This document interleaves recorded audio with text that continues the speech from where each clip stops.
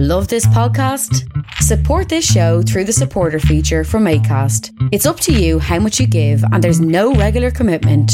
Just hit the link in the show description to support now. Imagine the softest sheets you've ever felt. Now imagine them getting even softer over time. That's what you'll feel with Boll & Branch's organic cotton sheets. In a recent customer survey, 96% replied that Boll & Branch sheets get softer with every wash. Start getting your best night's sleep in these sheets that get softer and softer for years to come. Try their sheets with a 30-night guarantee. Plus, get 15% off your first order at bollandbranch.com. Code BUTTERY. Exclusions apply. See site for details. It's the Keith Walsh Podcast. It's essential like your breakfast.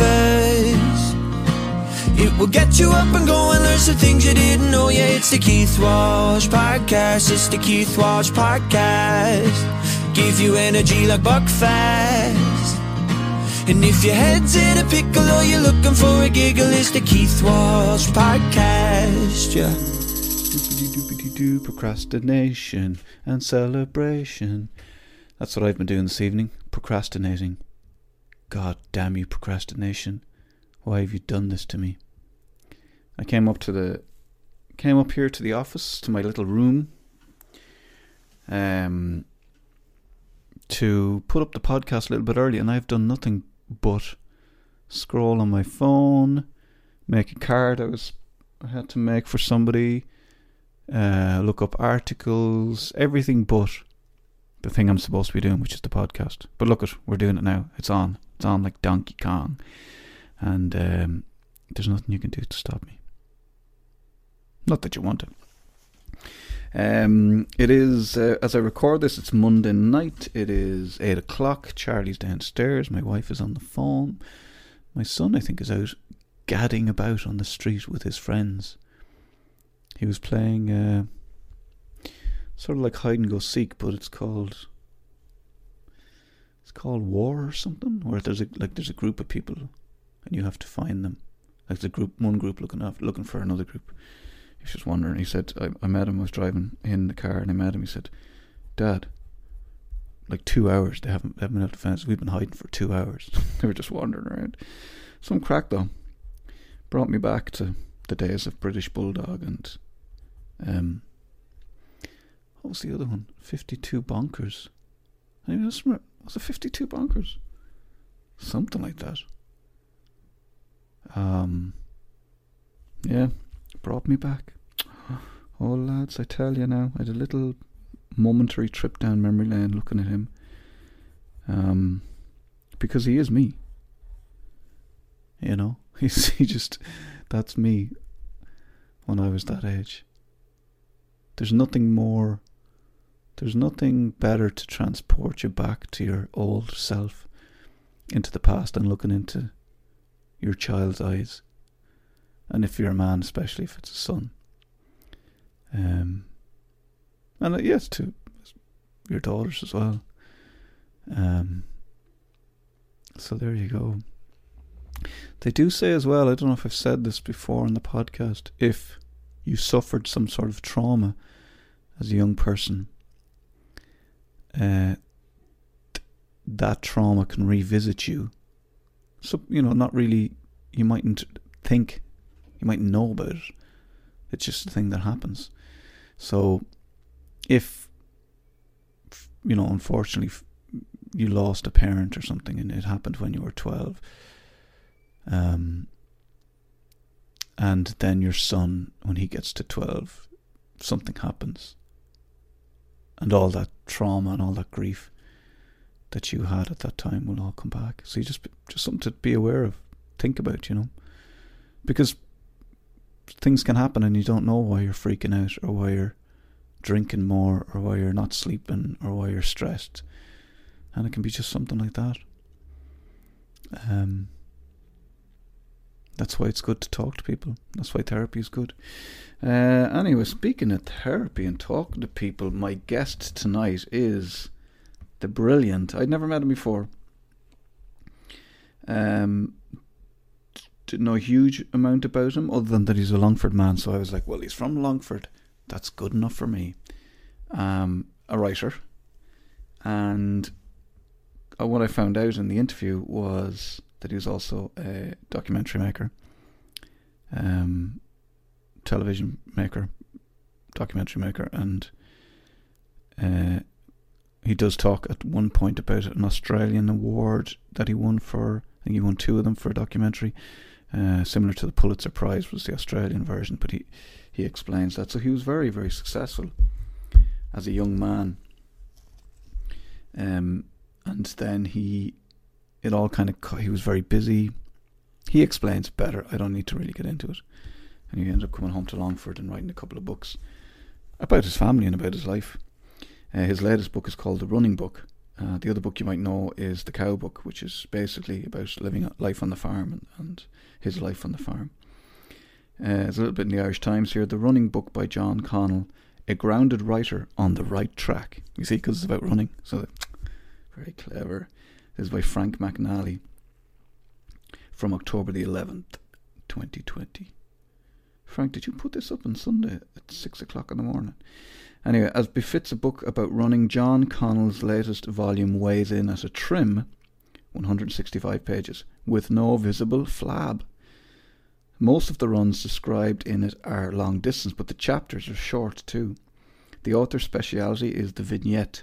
His book unfolds like a series of 400-metre loops, circling around again and again to the same place, although Connell's philosophical reflections ripple ever wider in the process.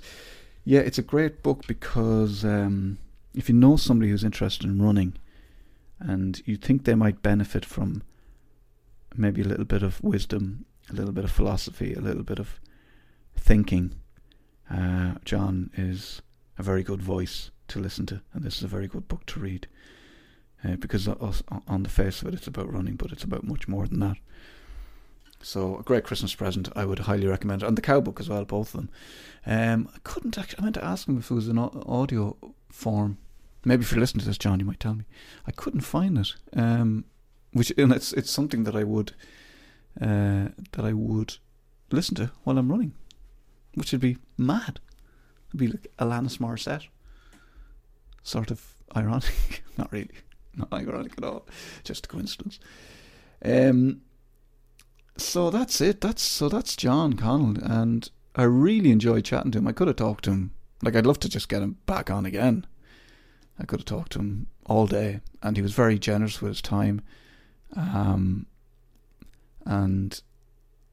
yeah, so I had a brief chat with him after we finished recording, and I was saying that hopefully we'll be bringing the show Pure Mental down to Longford. So I'd love to meet up with him and go for a run.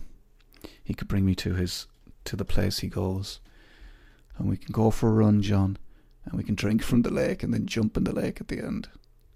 It'd be great. It'd be only bleeding massive.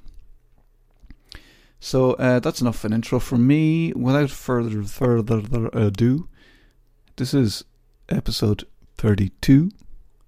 Author, director, documentary maker, soon to be filmmaker. I believe he's writing scripts now, he said, TV stuff as well. So watch out for this guy and buy his books, please. It is the Keith Walsh podcast, and this is my guest, John Connell. He's from Longford, did I mention that? I'm from Longford too. Did I mention that? Okay, no problem. You know what I mean? I'll put on my headphones here. Straight into it, John. John, you're the first Longford man to be on the podcast, so congratulations. Thank you. It's an honour. From There's not many of us. well, I was born in Lanesborough. Oh, really? Oh, okay. Well, there we go. There's two of us. There's two of us it's the Longford special. Okay, that's this great. One. Born in Longford in Lanesborough. My dad was at Borden Amona, and I lived there until I was 4. Right. I didn't know that at all. So my sisters would have gone to school in Lanesborough up until, well, I think my oldest sister would have been in primary school or whatever, and then we went to Athlone. The big smoke. Oh Jesus. It was I still remember going into Longford town to see Santa Claus when I was a young lad. That was the big smoke then. Yeah, well, that's it. Whereabouts are you, John, then exactly? I'm in a place called Lettergullion in Balnamuck. So it's about 20 minutes from Longford town in the car.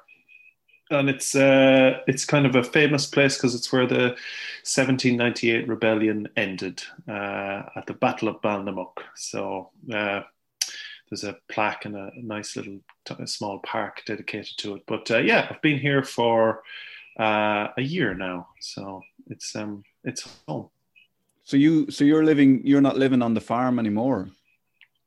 Well, I live down the road from the farm. So I'm married now. So my wife and I, it wasn't just suitable to have. It's not the 1950s. We didn't all need to live together. So I just live down the road. Yeah. And so are you married a year then? Is that? I'm actually married 2 years now. So congratulations. Thanks very much. Yeah. So my wife moved over from Australia, and yeah, we're married, and all that goes along with that. Was that someone you met when you were traveling? Yeah, I would have met Viv. I've known her 10 years. So we would have met in 2010, probably, or 9, and went out for a few years, broke up, and then got back together. And got back together in 2015, and then got married in 2018. So yeah, it's been quite the journey with that little woman.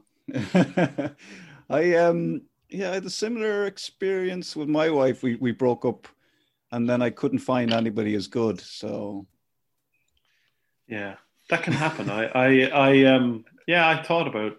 I would have thought about Viv. That's her name. I would have thought about her a lot in the years we weren't together. But in a way, I think that the time apart, and I'd say you'd say the same yourself. It benefited you a lot because you could grow as a person, and I think there's 3 things in a relationship. There's you, there's your partner, and then there's the relationship itself. And sometimes one of those 3 is out of kilter. So I know when we came back the second time that the 3 things had aligned, and we were different people, and we were more mature, and it allowed us to have a better relationship. Well, I've never heard it put so well, the 3 elements of a relationship. It's good. I like it. Good. Yeah, I heard it somewhere. Well, it's good because it just allows I nearly said it allows for an open marriage. I think it was the Buddhist monk Thich Nhat Hanh, who's this Vietnamese monk who lives in France, and I'm nearly certain it was him that said that. And he's kind of a modern guru, but someone I really enjoy. He's a very wise man. And he's Vietnamese. So my wife is Vietnamese Australian. So there's an extra bit of interest there. What are the interesting things that your wife Viv finds about life in Longford, or are there any particular annoyances, or like is she just concerned that she can't get Tim Tams in the shop, or is there other? Yeah, we get Tim Tams sent every so often, but I suppose she's come from living in Sydney and is a city girl, so that's something that's been a huge change for her, living in a rural environment. Prior to the lockdown, she was spending part of her week in Dublin. She works in advertising, so we were kind of living apart part of the week, and so lockdown's been good because we've got to spend time together and live as a proper couple. But I suppose there are things that she likes about living in rural Ireland and some things that she finds a little bit harder. But I suppose we're not in ordinary times either. So social life's obviously a bit of a thing, but we're all living through a tumultuous time where we don't have social lives. So that's kind of something that we just have to get used to. Everybody has to get used to it. It's Zoom calls or telephone calls, or I've got a regular rotation of people I call. Don't call everyone on the same day and things like that. I'll have enough of friends to leave a group, to leave space, so you're not inundating someone. But no, she finds it an interesting place, and obviously my family are here, so there's a loving support unit for her. How have you found writing in the lockdown? Has it been beneficial? Has it made any difference at all? Well, yeah, it's been a strange year, Keith, because I started the year in America working on a book about migrant laborers in global agriculture, a very serious book. And when the pandemic hit, I wasn't able to travel, so I had to leave that book to one side, and I ended up writing a new book, which is the end of this memoir trilogy. So in a way, I had put that book off for a little while. So in a way, the pandemic was good because it allowed me to finish this 10-year journey I've been on. And it was honestly the hardest book I've ever wrote, but it was also a very spiritual book, and a book that allowed me to put, as I say in the book, to put the past in the past. And the past is something that I've been living with. We all live with the past, but I've been living with it kind of quite intimately for a few years. So these books that I've been writing are a way to understand my life, what happened, and to unpack it. And then if people find a little bit of wisdom in it, to take that from it as well. So it's been a journey, Therapeutic as well, I'd imagine. Yeah, absolutely. It's been, it was funny. It was one sentence in the book, or one paragraph in the book I was writing about, and I said, I realized when I was writing it that I've been thinking about the same stuff for 7 years. And I was just like, what I realized was, and the running book was the same, and the cow book, but particularly with this one, I realized that I no longer needed to think about this stuff. It was it was kind of like a computer system. It was an outmoded way of thinking, because it didn't actually apply to my life anymore. And I think we're all kind of can be victims to outmoded thinking. It's kind of like running Microsoft 95 on a brand new Mac. It's going to bring up a lot of old problems and slow the system down. And I suppose I had to borrow another computer phrase, I had to refresh and kind of refocus how I thought. And so that was, it was a really transformative experience, I have to say. So the trilogy is the cow book, the running book, and then this book that's finished. Yeah. So when will we be able to get our hands on that? Probably, who knows? Publishing moves very slow, so it could be 2 years. The paperback of the running book has to come out, so it could be another year. Okay. After that, so yeah, paperback comes out next summer of the running book. So. Have you always written, John?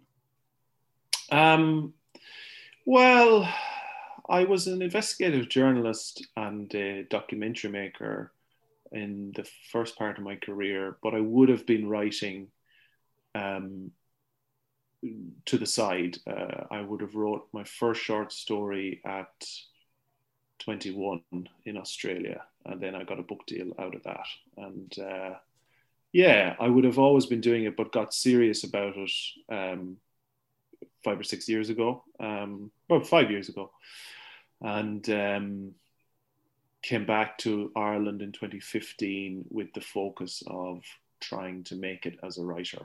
And it was just to kind of put the blinkers on and just really dove into that journey. And it's kind of been an amazing journey. I feel like it's come to a certain end at some point, because I've got to a certain point that I wanted to be at. But it's been, it was a really, in doing that, I actually got to know Ireland as well. And I was someone who'd lived overseas for most of my adult life, so I didn't really know Ireland. So in coming back, I got to understand this country, and that was an enormous. I think, as a writer, you have to live, but I think also as well you have to experience. And I had to experience Ireland a bit to really understand it, because I'd left when I was so young to other countries. So yeah, it was a discovery of the self, but also a discovery of this country. Yeah, because I like the way you weave the history in with your personal story. Place names, events. I never thought I'd be Googling the words Hitler and ancient cow breed. Oh yeah. There's a lot of pages there. Yeah. Yeah, it was that's the cow book we're talking about. The cow book. That was actually my last attempt at being a writer. I had given up at that point, and I had pretty much thrown the kitchen sink at writing. I'd wrote 2 books before that, 3 actually, and none of them had succeeded, and I not even got published. And my agent at the time was like, "Listen, I think you should write something about the farm." And I said, "Oh, who'd be interested in that?" And so I kind of wrote it with a bit of an abandon. And I said, "Well, if this is going to be my last attempt at trying to be a writer, I might as well just write whatever the hell I want to write." And write the shit out of it. Yeah, write the shit out of it. And it was oddly enough, when I look back, and so often that's the way life is. At the time, I remember asking a friend this, and I said, at the time the cow book was published, and I said, it feels like it's all coming together, but it doesn't feel real. And he said, it never feels real. And in a sense, when I look back, the 2 books that failed, I had actually established my style of writing, these short chapters and this pared back language. So when I look back, I go, oh, it makes perfect sense that I wrote the cow book. But actually, at the time, it was the last kind of, it was the last throw at of the dice. But it ultimately turned into the style that I write in, and no one else writes like that. So it's been kind of it was weird. And even the title of the book, the cow book, was a joke title between me and my parish priest. Because initially I was going to call the book Birchview, which is the name of our farm, and he used to refer to it, how's the old cow book going? And I said, oh, screw it, might as well call it that as well, because I just didn't care at that point. And but it was so often in life, it's when you finally give up and have acceptance that success comes, because you're being authentic. And authenticity is it's a rare commodity in this world, and people and Irish people in particular have a very strong bullshit detector, but they could see through all that, and they just saw the reality. So Hitler and cows. I'll let people discover it for themselves, because it's what I'm saying is go buy the book, the cow book, and the running book, of course, and all the other books. So is this 5? You're 5 books in then at this stage? Well, I've wrote 3 books, and I've wrote The Ghost Estate, which never came out in Ireland. It came out in Australia and New Zealand. I wrote the cow book, and then it was published as The Farmer's Son in America, which people get confused. They think it's a second book, but it's just the same book with a different title, and then the running book. So yeah, that's me. And where were you in yourself when you were, how were you managing day to day? Like you mentioned your parish priest. So was he somebody that you checked in with for the chats to keep yourself sane? How did you feel? I know you're writing, you've decided I'm going to write this book and that's it. If it doesn't work, it doesn't work. I'm done, How were you in yourself? Were you struggling? Did you have a sense of freedom then, or? Well, I suppose I had come out of a very bad time. I'd come out of a major depressive episode, and I'd went to Australia. So the journey goes back to 2014, and I'd been in Canada I was engaged to get married, and I had a breakdown, and everything just kind of fell apart. And I came home and spent a number of months depressed, and I kind of got over that and got through it, and spoke on public radio about it, and it's well documented now. But I had went to Australia in 2015 at the start of the year to promote the first book. And I had met Viv again, and we got back together, and I kind of had found a new lease of life and a zest in life. And that part of that was fitness and running. And I was kind of doing a lot of deep soul work on myself. Like I look back at that time, and it was quite a simple time, really, because I worked on the farm and I worked out. I read books on philosophy and myself, and read a lot of nonfiction, and kind of worked on myself. It was kind of a university of the self. And I won't lie, like, it was a pretty quiet time. I'd come from a really busy life. When I was in Canada, I'd been shooting a TV series around the world, and in Australia, I'd been making documentaries and working on human rights cases. And so I was back on this farming with my dad, and didn't have many friends. But in a way, and my wife and I talk about this, I really needed that time to be alone, because I had to, first of all, I think with relationships, a friend said this to me, we so often move from one relationship to another, and we don't actually address ourselves. And, you see it with some friends, they can't be alone. But I think a period of aloneness is really important. And that's where I kind of discovered Henry David Thoreau, who's an American writer who went and lived in the woods in Walden in the 1800s, I think it was, in the 19th century. And he talked about living on your own. And in a way, I was living a solitary life, but it was to allow me to grow as a person, and to do this soul work to understand me, so that when I did come back to the rest of the world, that not only did I come back with some knowledge, but I came back as a whole person. And for me, that came about in returning to an old place that hadn't changed, which was home and the farm. And I think for me as well, like Thoreau said, it was through nature. And in nature, I found kind of peace, and so it was a very, and Father Sean, my parish priest, was a friend I would talk to about literature, other than talking to friends on the phone or Facebook, I was kind of alone for a while, but it needed to be that way, Keith, for me to grow. And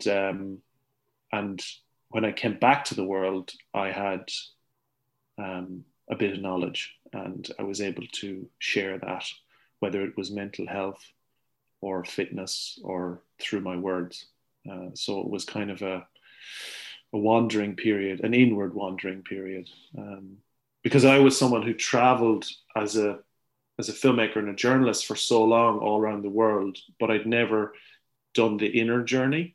And in doing the inner journey, I started to do the inner work. And actually, that's a really, I think around your late 20s, early 30s is a time when you're supposed to do that, because you're leaving youth, you're entering your manhood or womanhood, and you're needing to question certain choices in life. I read it somewhere recently. Somebody said your second decade is spent dealing with the traumas of your first decade. Yeah, that's good. Yeah, it's kind of a strange one. Like, in the running book, I talk about it. I wasn't expecting this interview to go this way, but here we are. But I'm liking it. No, I'm liking it. It's I think in the running book, I talk about the lost time, but actually, I was talking to a friend recently, and they said that wasn't the lost time. That was the found time. That's where you found out who you were. And I think, well, Philip Larkin, the poet, used to say that your parents fuck you up, but mine didn't. Life kind of fucked me up a bit, but my family didn't. But it was I'm working on a TV show with a friend at the moment, and he said to me, one of the tenets he wants of the show is bullshit, and that we understand that people we look up to are full of bullshit sometimes, and that really you have to be your own guru. And he's younger than me, and I was just like, I was really amazed when he said it. I was like, "Fuck, you're totally right." Like, it's like we look up to certain people, but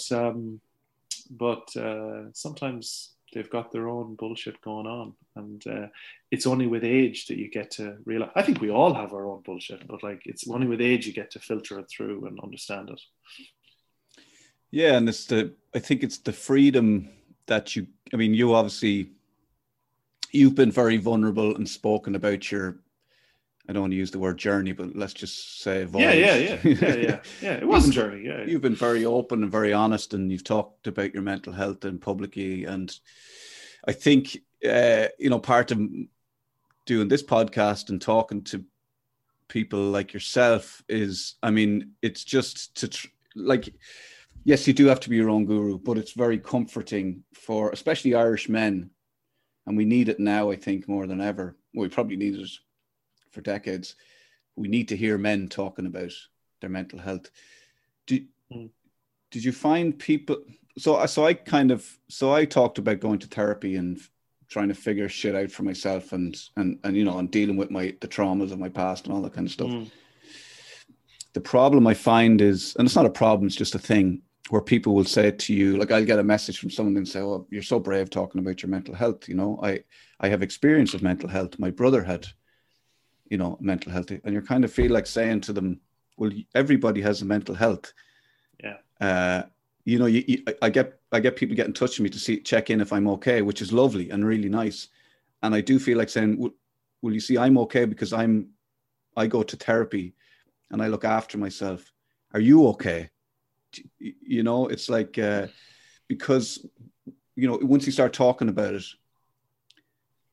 it, I was talking to my therapist, Luke, the other day, and he said, and I said, I rang a guy and it was about a gig, thing, a transactional thing. It was money and a gig and whatever. And he said, at one point, he said, "Look, I know your story and I really want to help you."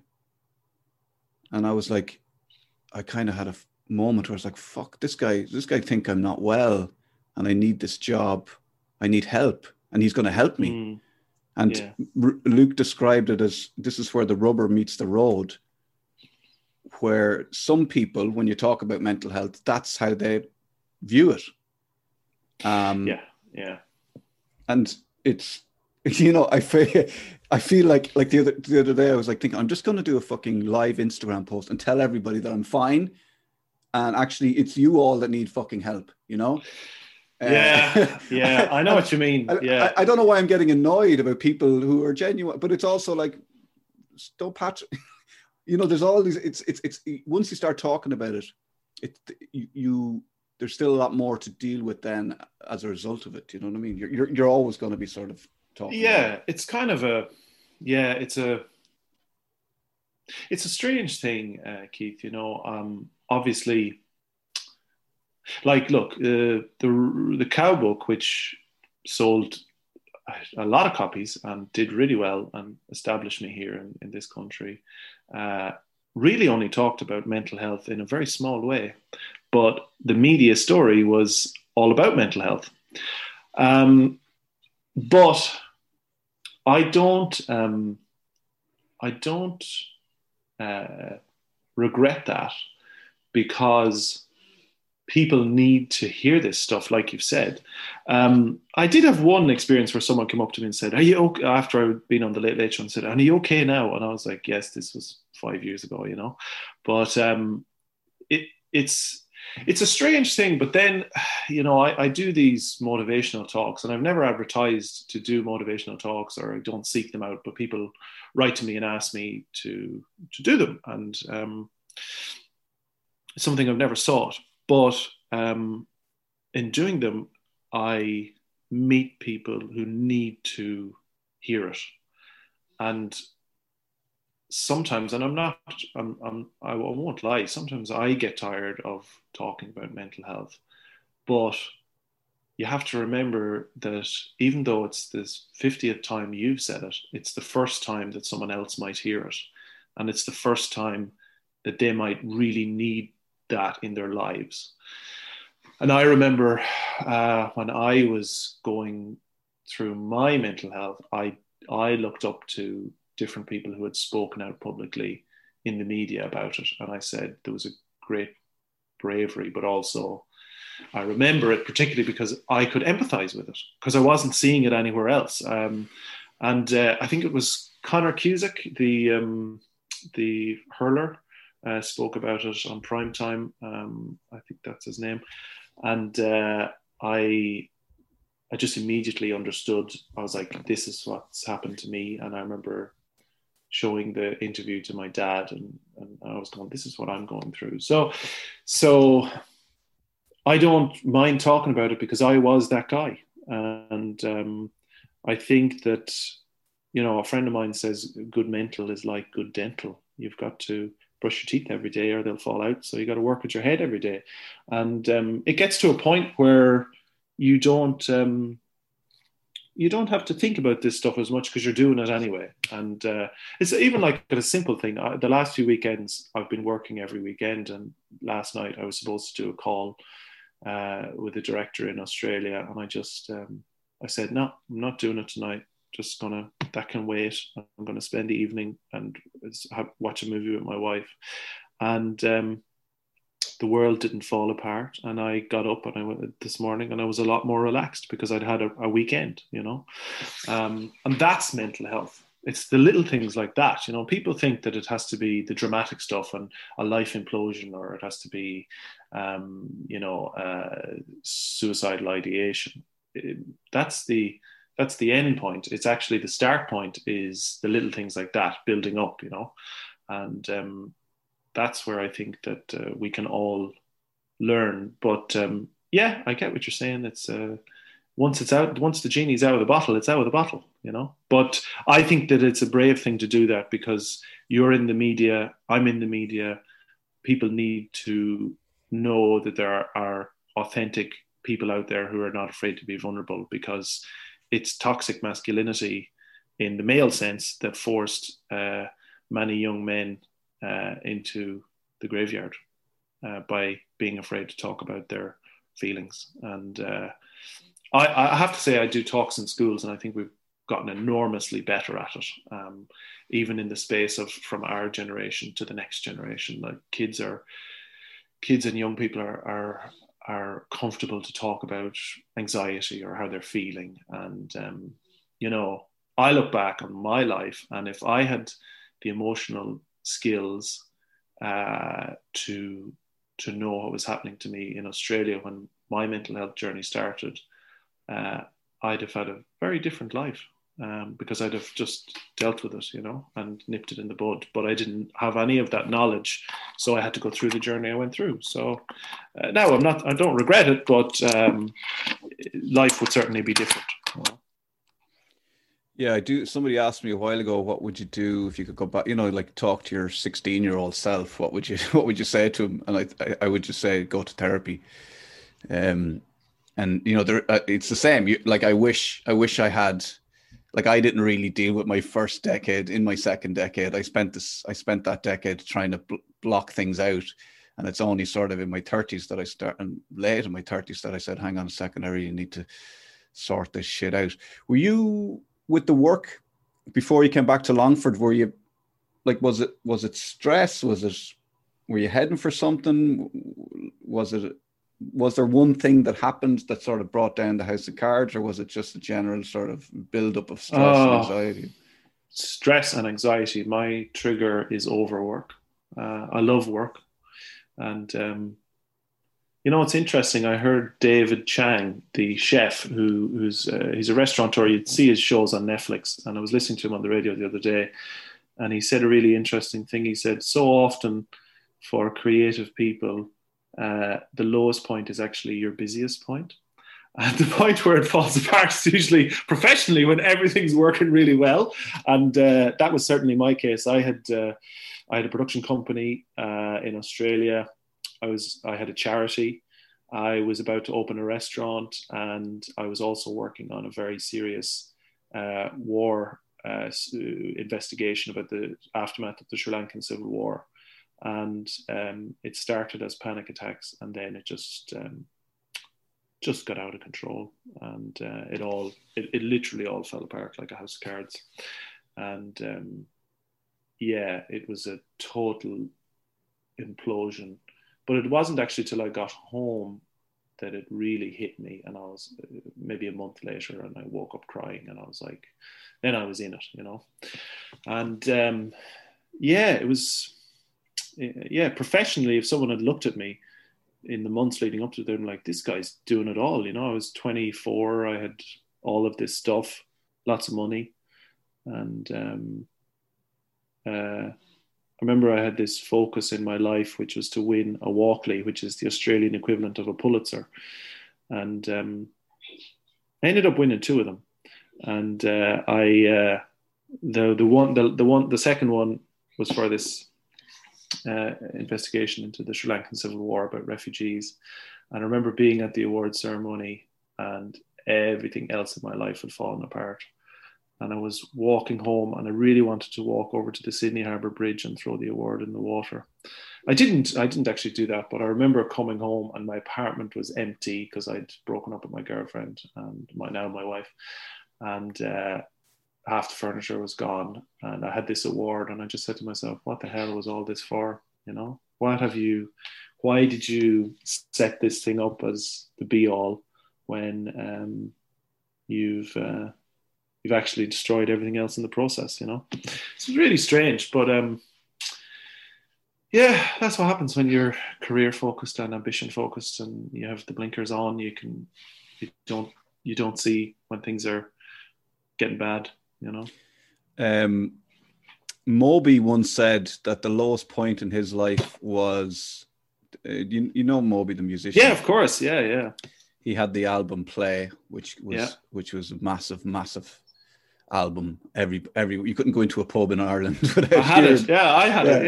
It was a brilliant album. Yeah, I think everybody has that album. Yeah. He said the lowest point in his life, he was staying in this hotel, I think New York.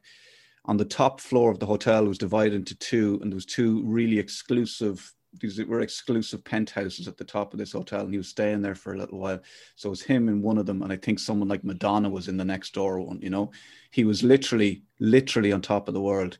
They couldn't make enough albums to say, like, he was everywhere. He had everything he ever wanted. He had it, and he said that was the lowest point in his life. He hated himself.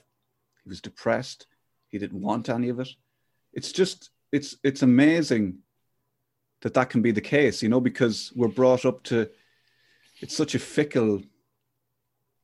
I had a panic attack on air doing the breakfast show on 2FM, you know. Oh God. For a radio person to be doing the breakfast show on 2FM is quite an honor, because not that many people get to do it, you know. No, of course not. But to then get to a point where you're having a panic attack live on air and having to excuse yourself, but it's such a strange thing that you say that this was one thing that you really wanted and you really strove for it and you achieved it, you know. And on the surface of that sounds like a very healthy, you know, it sounds like a healthy thing to be doing. You're working towards something, you're manifesting it, you're doing all the things you should be doing, you're whatever, and you're getting it done. But you're not looking after the important things, I presume. That's the point. Oh yeah. It's not important. It doesn't matter. Yeah, I remember the day I left Sydney, and I had a panic attack with an old friend who was he's poor man, he's dead now, but he'd been a sub-editor at the Australian newspaper. He's a lovely Irish Australian man, and having a panic attack walking around the Opera House in Sydney. And we so often, I didn't know that had happened to you, Keith. I'm sorry to hear that.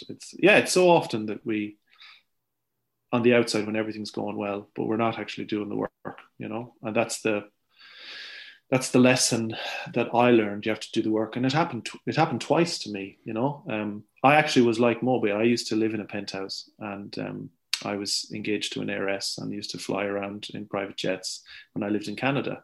And again, I had everything, but I was completely fucked. And lonely, mental health was getting bad again, wasn't in therapy.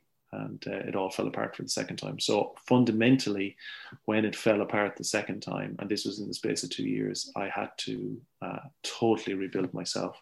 Hence the farm, hence the inner journey, hence reading the books, and running and rediscovering, not even rediscovering, just discovering for the first time myself. And, I did an interview the other day and someone said to me, God, you've read a lot of scripture. And he meant biblical scripture. And I was like, oh, I guess I have. He's like, no, you really have. Like, you talk about the Pope in the book, and you talk about Jesus and the disciples and all this sort of stuff. And I was like, well, I was reading a lot of stuff to try and understand, because I tried it all, I went to shamans, I went to faith healers, and I tried many different things. But in the end, all of those things, they all point you back to yourself. And even therapy, which I go to, it's all about the work on the self. And a good therapist will tell you that. All they do is point out the thing you've said and say, flip it on its head and go, what about this? And so for me, it's been this long journey, and it only ended when I finished the last book there. And now this new part and this new chapter is starting, and it's kind of weird because you try and refigure, what am I going to do next, and how am I going to relate to the world? And it's not to say that even though I've overcome all this stuff, I don't have moments of crisis, because I do, and I still have anxiety, and but I know that I won't go back to that place because I have the tools to prevent it. But it's a funny thing. It's a funny thing. Do you have moments where you notice, like sometimes I find I become sort of everything seems disorganized, and I describe it as not being able to tie anything down, I can't, like, I'm getting stuff done, but it doesn't seem very organized. It just seems a bit chaotic, but you're getting through the day. You're getting what you need to get done. It's all a bit chaotic. And that's a sign for me that I'm not exercising enough. I need to check in with my therapist.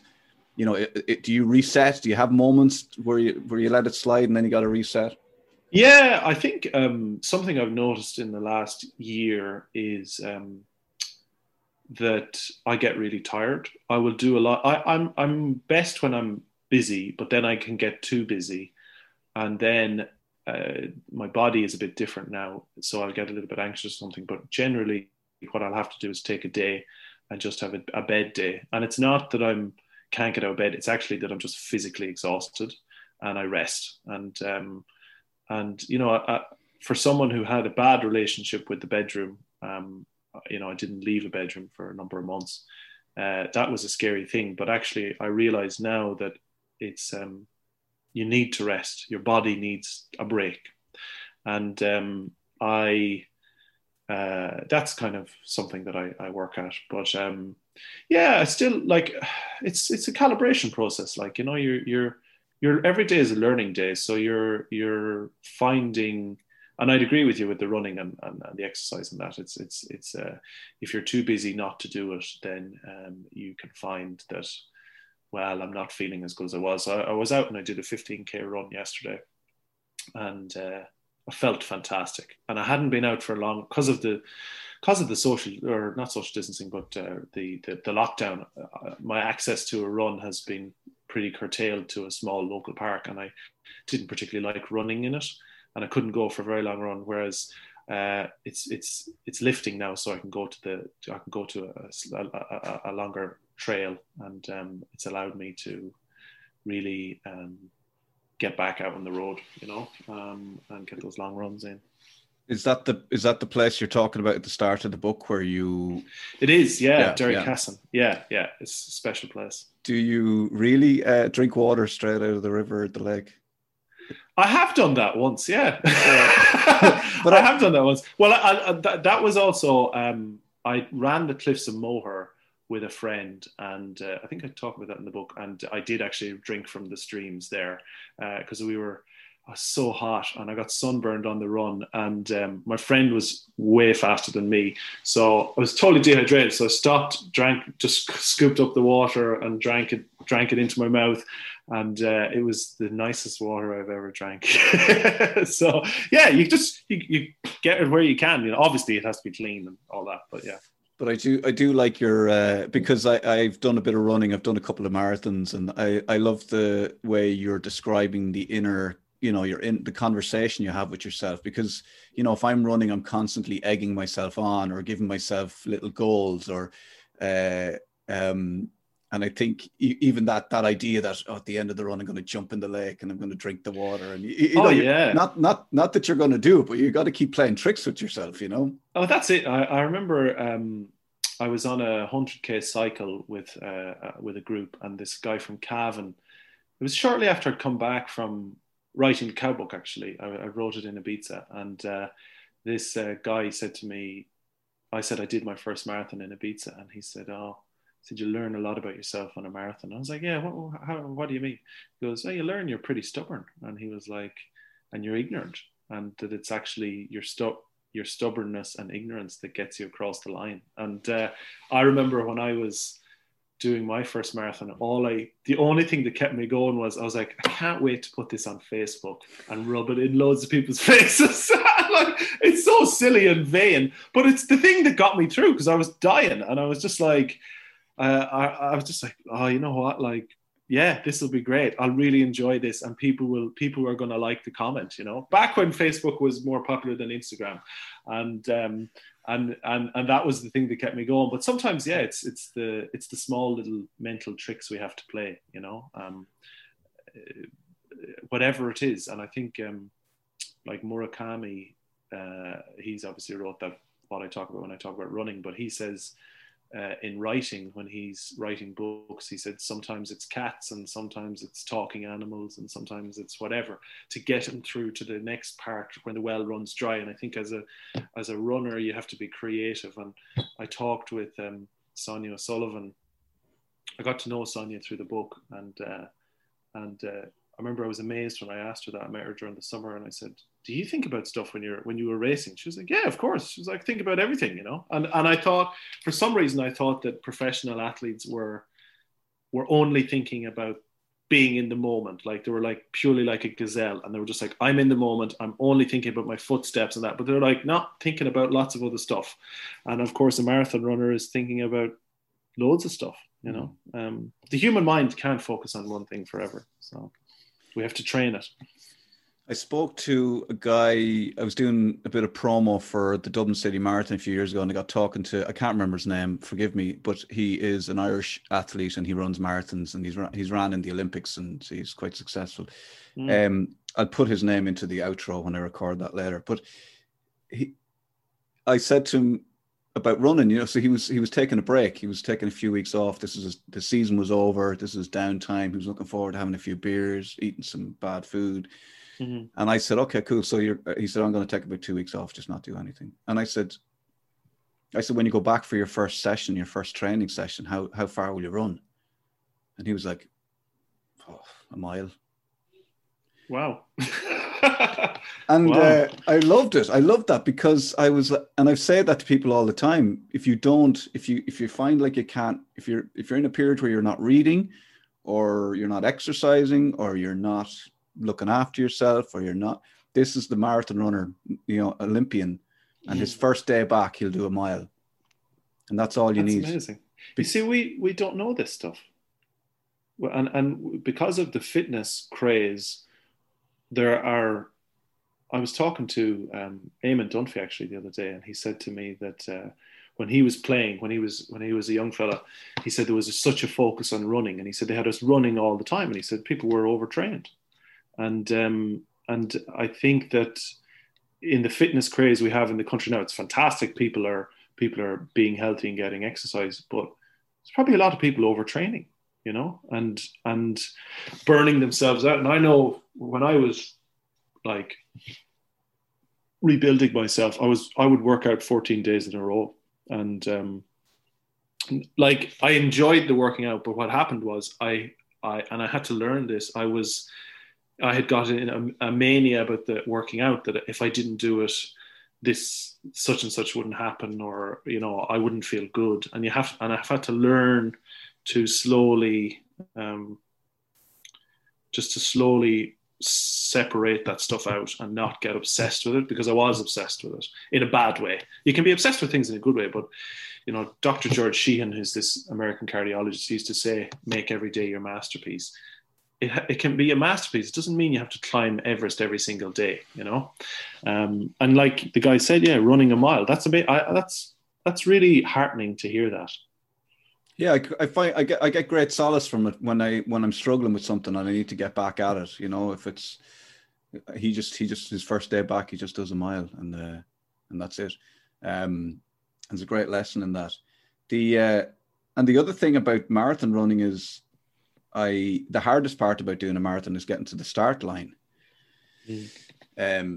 Because there's so many reasons. I mean, it's such a ridiculous thing anyway. Halfway through the marathon, there's no reason why you couldn't just stop and just go and get in your car and go home.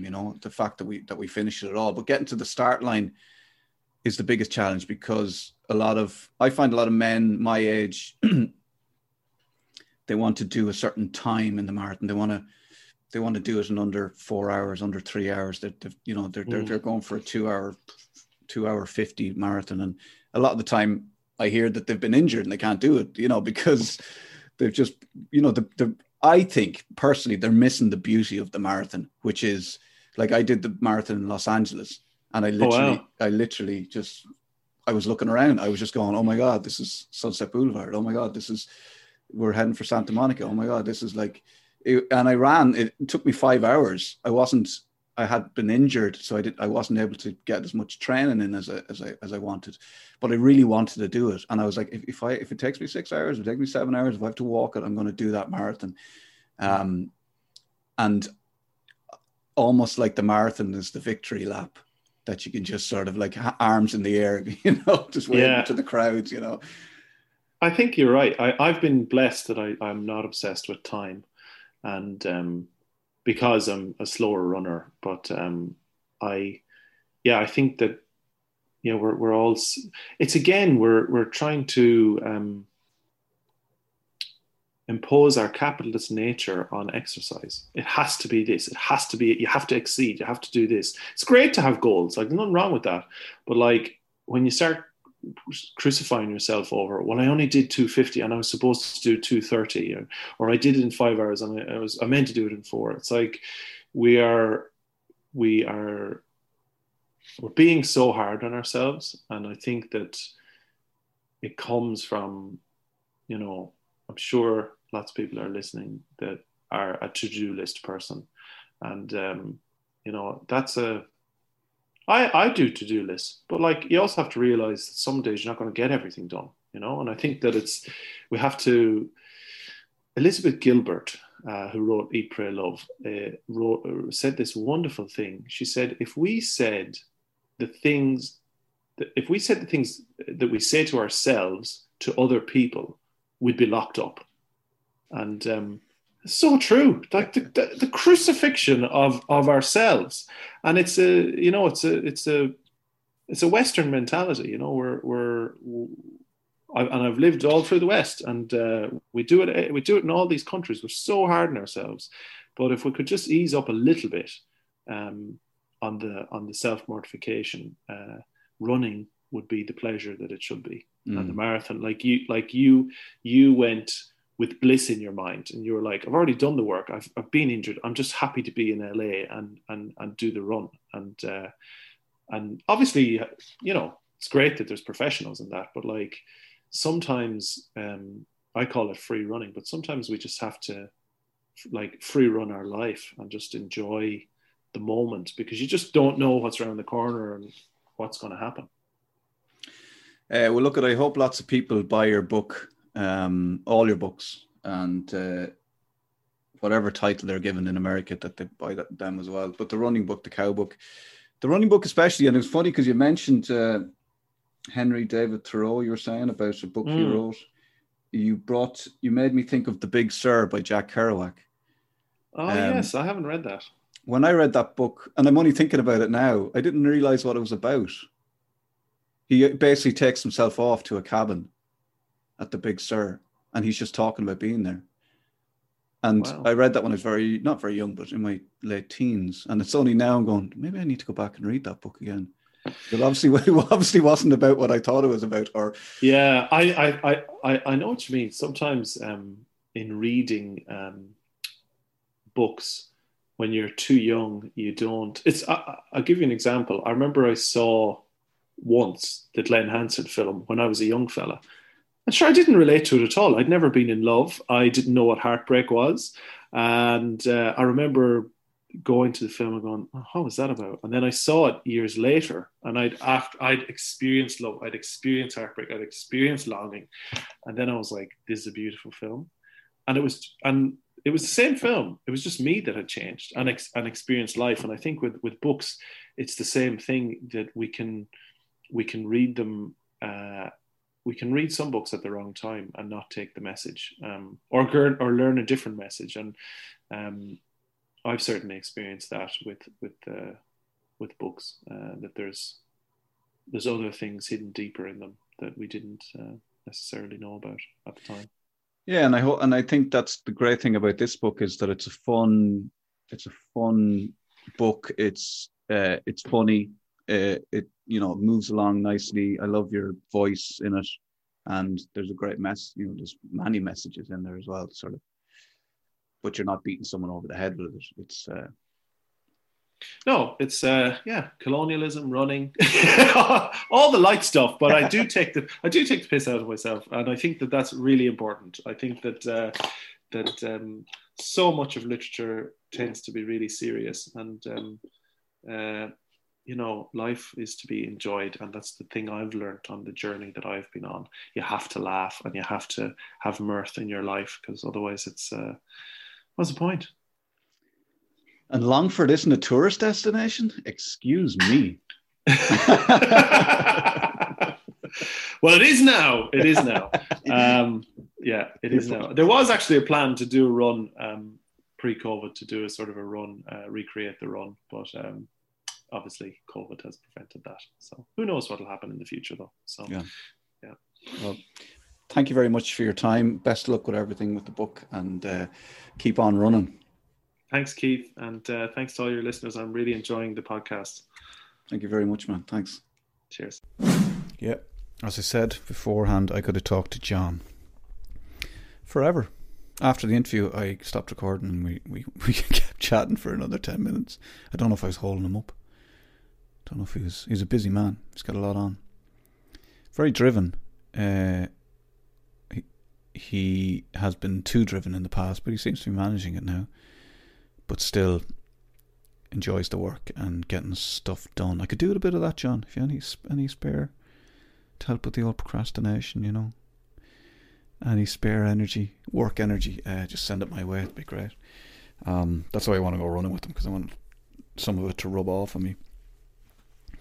But yeah, that was good old chat. We talked about mental health, we talked about therapy, we talked about breakdowns, we talked about living in penthouses, we talked about running the marathon in Los Angeles. We definitely got around. And the most important thing is that his book, the running book, is out now, and it would make the perfect Christmas present. Unless you're listening to this and it's not nearly Christmas, it's next year, it's 2021 or 22, then it would just make it just a great gift, and it's a great read. So you heard it from me first, and he's a nice fella as well. So there you go. And he's from Longford. Did I mention that? Okay, that's it. Once again, thanks to my guest John for coming on. I have to go back and read The Big Sur by Jack Kerouac, find out what it's really about. Probably one man struggling with himself. I remember reading it and enjoying it, but not quite knowing what it was about.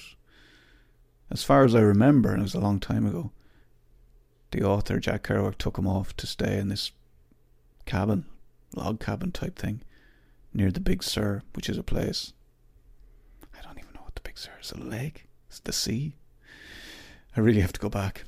And obviously he was going back to find himself or figure out a few things. So that's my next thing, is to get that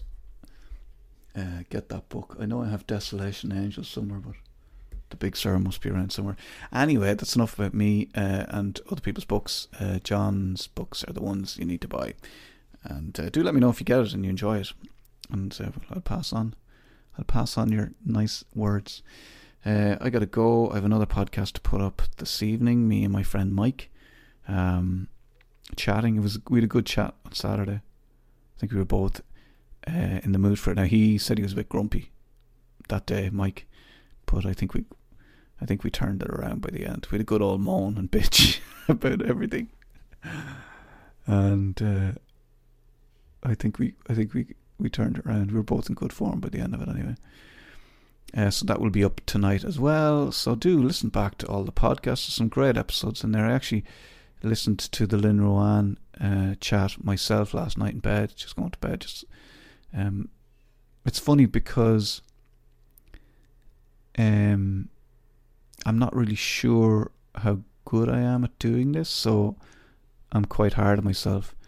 And I was talking to my therapist, Luke, and he said, "Oh, that Lynn Rowan episode was very good, excellent." He said, they were his words, and I was like, "Oh, okay, better go and listen to it again." So I listened to it last night, and it was brilliant, and not necessarily because of me, but she was brilliant and so open and so honest, and so that's still there to be discovered if you haven't heard it already. Loads of great guests like Mark O'Halloran, Ryan Mack. Better not get into it now, because if I leave anyone's name off the list, they might fall out with me. And I've lots more guests lined up. I'm supposed to be talking to Alison Spittle tomorrow morning, and that will go out in the next week or so. I have John Creedon. Yes, I'll be chatting to him on Thursday, so I'm really looking forward to that. I really like John. And yeah, lots going on. So stay tuned and keep liking. Give us a 5-star review. I think the other reviews are broken. Give it a now. Like, subscribe if you can, and tell your friends. And this is part of the Acast network now, so it's just wherever you get your podcasts. Anywhere. If you get them under a bin, they'll be there. Have a good evening, and thanks for listening. I love you, but in a podcast way. Like, I'm not going to turn up at your gaff, you know. Goodbye. Good night. Sleep tight. Don't let the bed bugs bite. Of course, if you're listening to this in the car, that won't make much sense, but anyway, bye.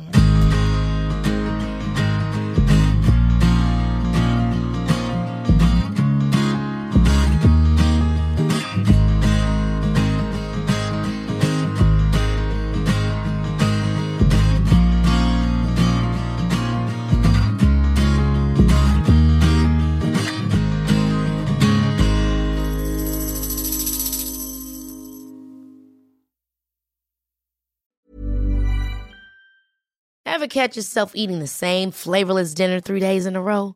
Dreaming of something better? Well, HelloFresh is your guilt-free dream come true, baby. It's me, Keke Palmer. Let's wake up those taste buds with hot, juicy pecan-crusted chicken or garlic butter shrimp scampi. Hello Fresh. Stop dreaming of all the delicious possibilities and dig in at HelloFresh.com.